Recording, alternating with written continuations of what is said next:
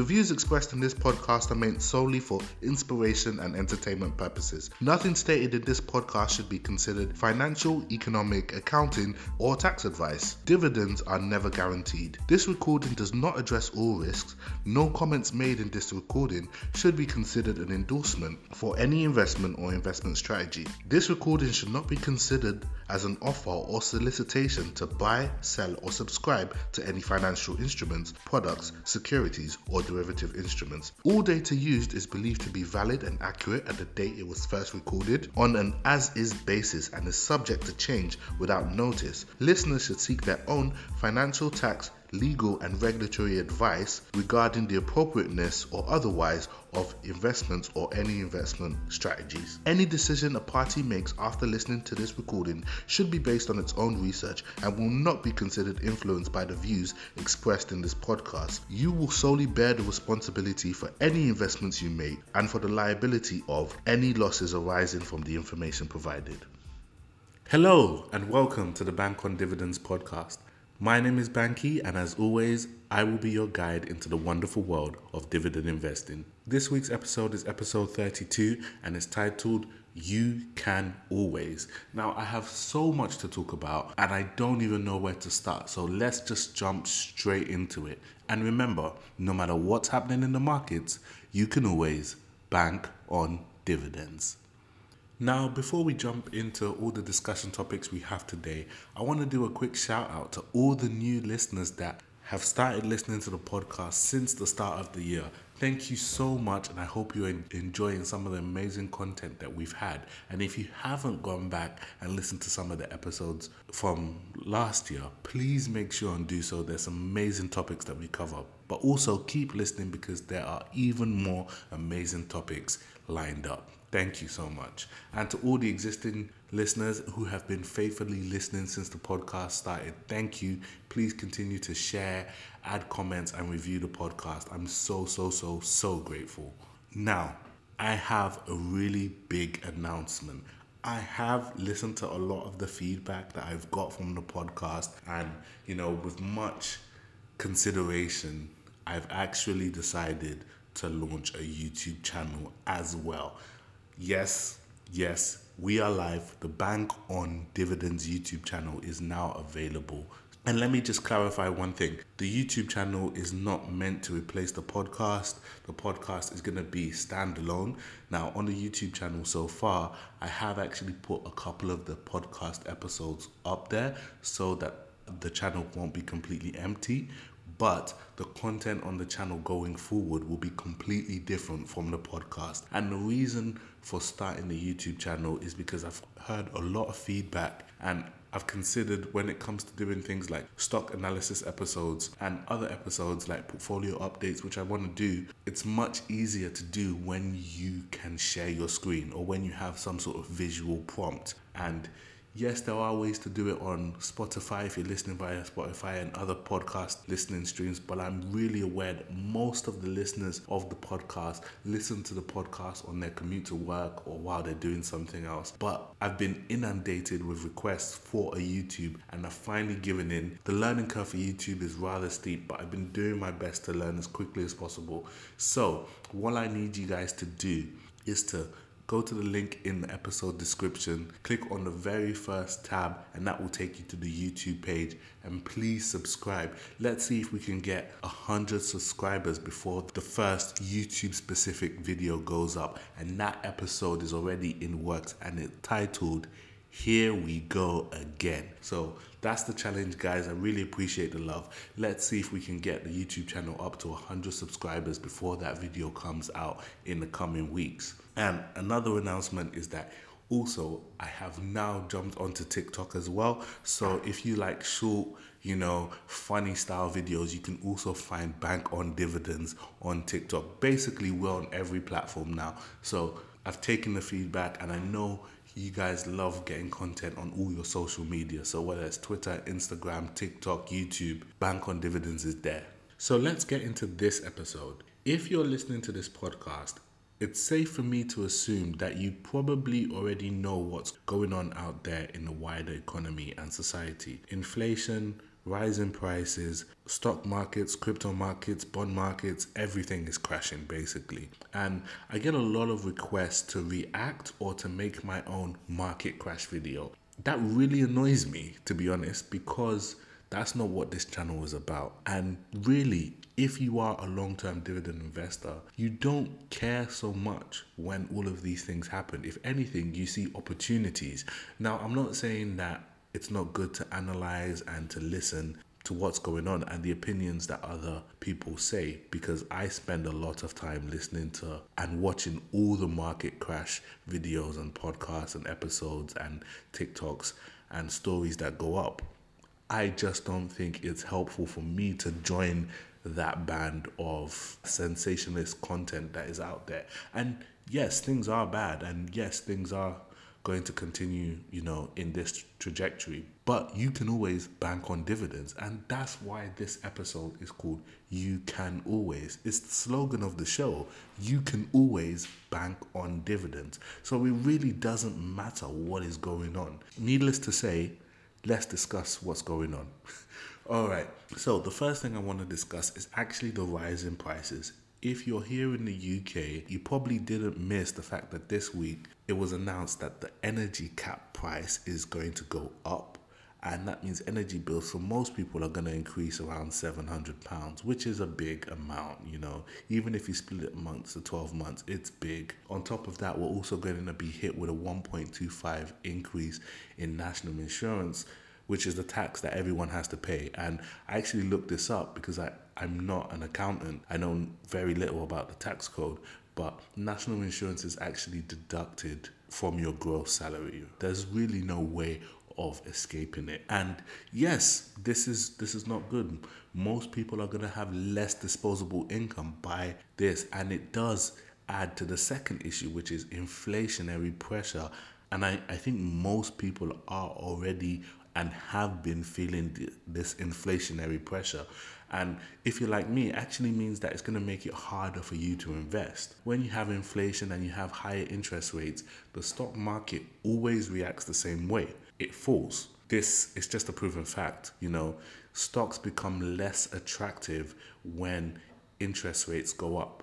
That is a matter of economics, okay? Even if you didn't study economics, I can explain it to you really quickly, because when interest rates go up, bond yields become slightly more attractive. So the safer money out there, the people who feel that stocks were too risky, and they may have been in stocks because bond yields were negative or very low, now have an option to go back into bonds and other investments, because interest yields are now slowly creeping back up, and the Bank of England's decision to raise rates helps that. So stocks are going to fall. It also means that any loans or debt that companies have, they will now have to pay a higher interest rate or pay more to service that debt, which means they will have less cash on hand that will eat into their profits. And again, lower profits means lower share price or lower valuation in a logical world. Now, I know the stock market isn't always 100% logical, but that is the theory, and we can see it playing out, especially in the stock market and the crypto market. There are other reasons for the market falling,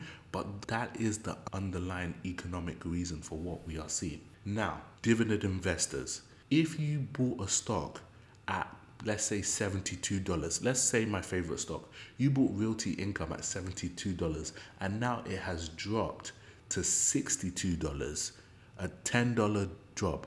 You don't want to buy it at a cheaper price when fundamentally nothing has changed? That doesn't make sense to me. Let me give you another example. You buy a house for, let's say, $100,000, right? Everyone loves it when someone knocks on their door and says, "Hello, your house is now worth $150,000. or £150,000.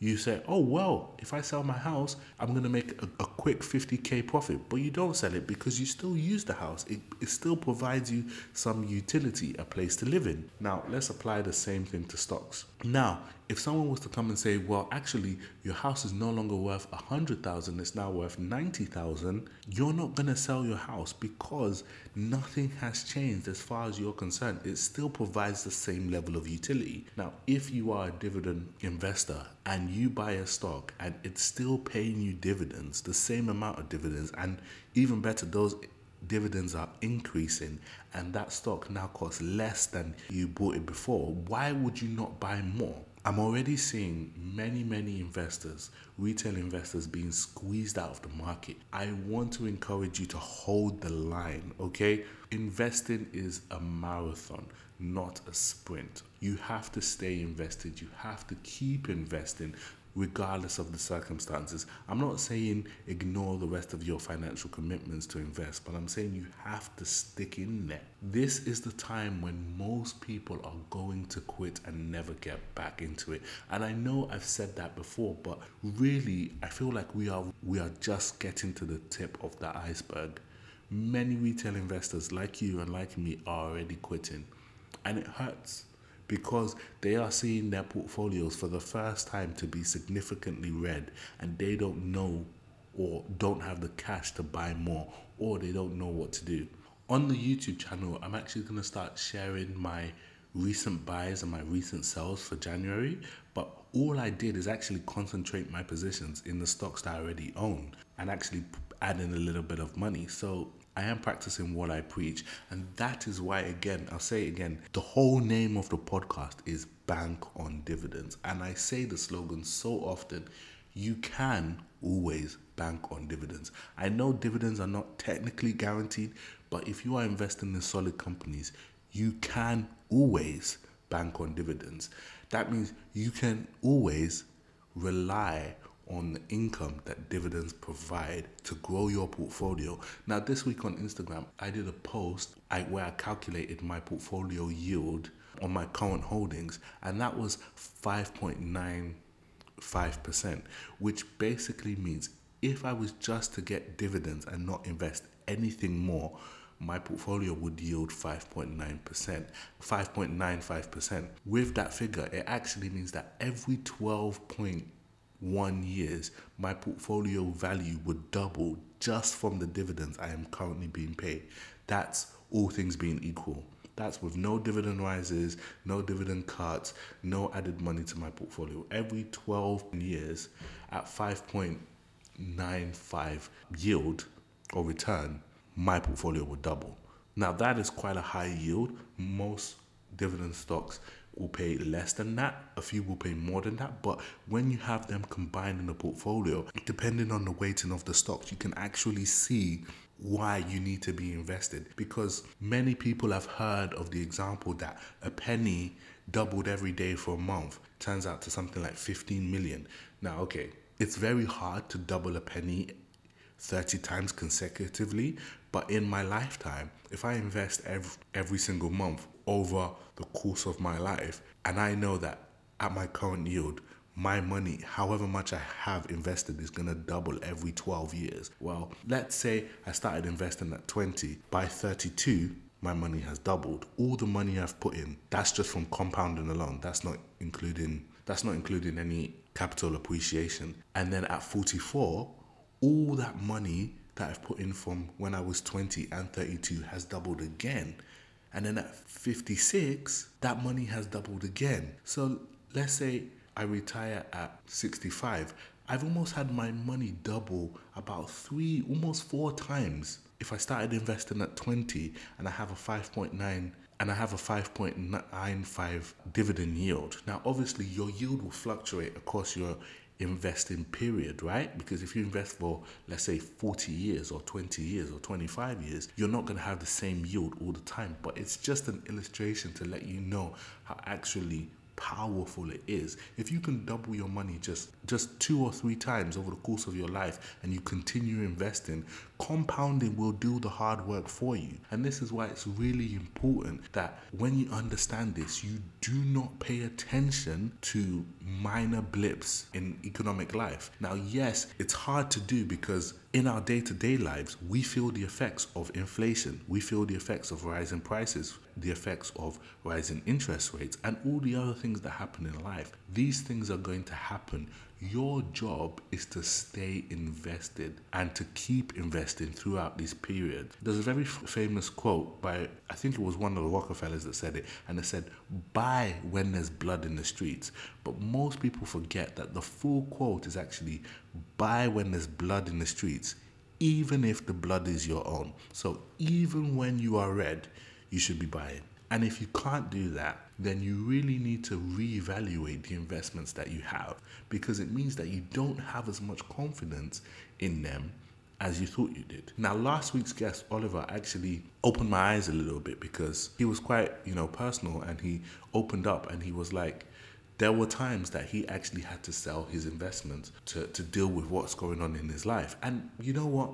That's fair enough. These things actually happen. We are never isolated from what's going on in the rest of our lives. So again, I want to reiterate, I'm not telling you to, sacrifice your one ice cream a week or your secret pleasure, to keep investing. But if you can keep investing, please do. And if you have to do whatever it takes to make sure that you utilize these market crashes, as people are calling it, then do so. But really, this is quite normal market behavior. And if you look at anyone who has invested for more than just the last bull market, I'm talking post 2008, and anytime from 2008, we've been in what is essentially a long bull market.